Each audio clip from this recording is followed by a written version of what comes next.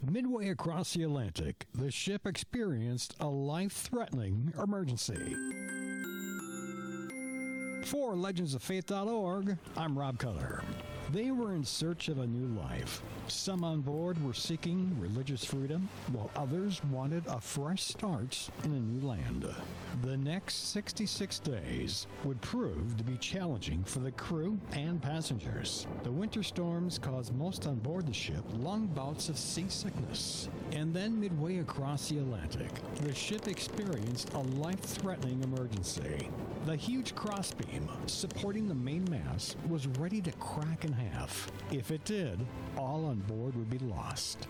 After intense prayer, one of the passengers had an idea. They would take a large iron screw from the printing press, and through clever engineering, the beam was secured and stronger than before. After 2 long, hard months at sea, the passengers were overjoyed to spot the coastline.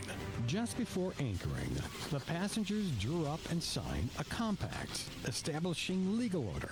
Once they agreed to settle and build a self-governing community, they came ashore. When the ship finally docked, it was November, and winter was upon them. It was so bad they were only allotted 5 pieces of corn a day. Sadly, only half of the passengers who traveled on that ship survived the first winter.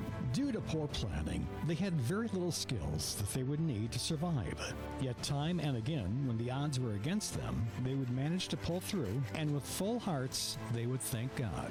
When the weather was cooperating, the men would spend time building homes. By early January, they had completed the first building of their new settlement, a common house where for now everybody would gather to live. And by the end of February, they had mostly finished the settlement and brought their supplies ashore. One day while they were working, a tall Christian native Indian walked into their village. For a moment, no one spoke, and then to their amazement, the native Indian spoke perfect English. Welcome to your new land. Years earlier, this native Indian was taught English from explorers and welcomed the settlers. From that time on, he proved to be a special instrument sent from God. He taught the people what would grow, how to fertilize, how to plant and store foods, how to navigate their new surroundings, and basic survival skills. The following fall, they had a bountiful harvest. It was a grand feast, and they were so thankful for God's blessings that they invited the Indians to help them celebrate the first Thanksgiving in America.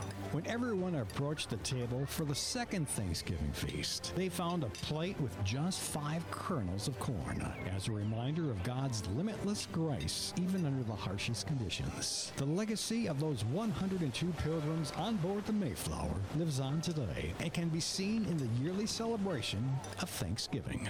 For more stories like this and for ways to donate, visit us at legendsoffaith.org.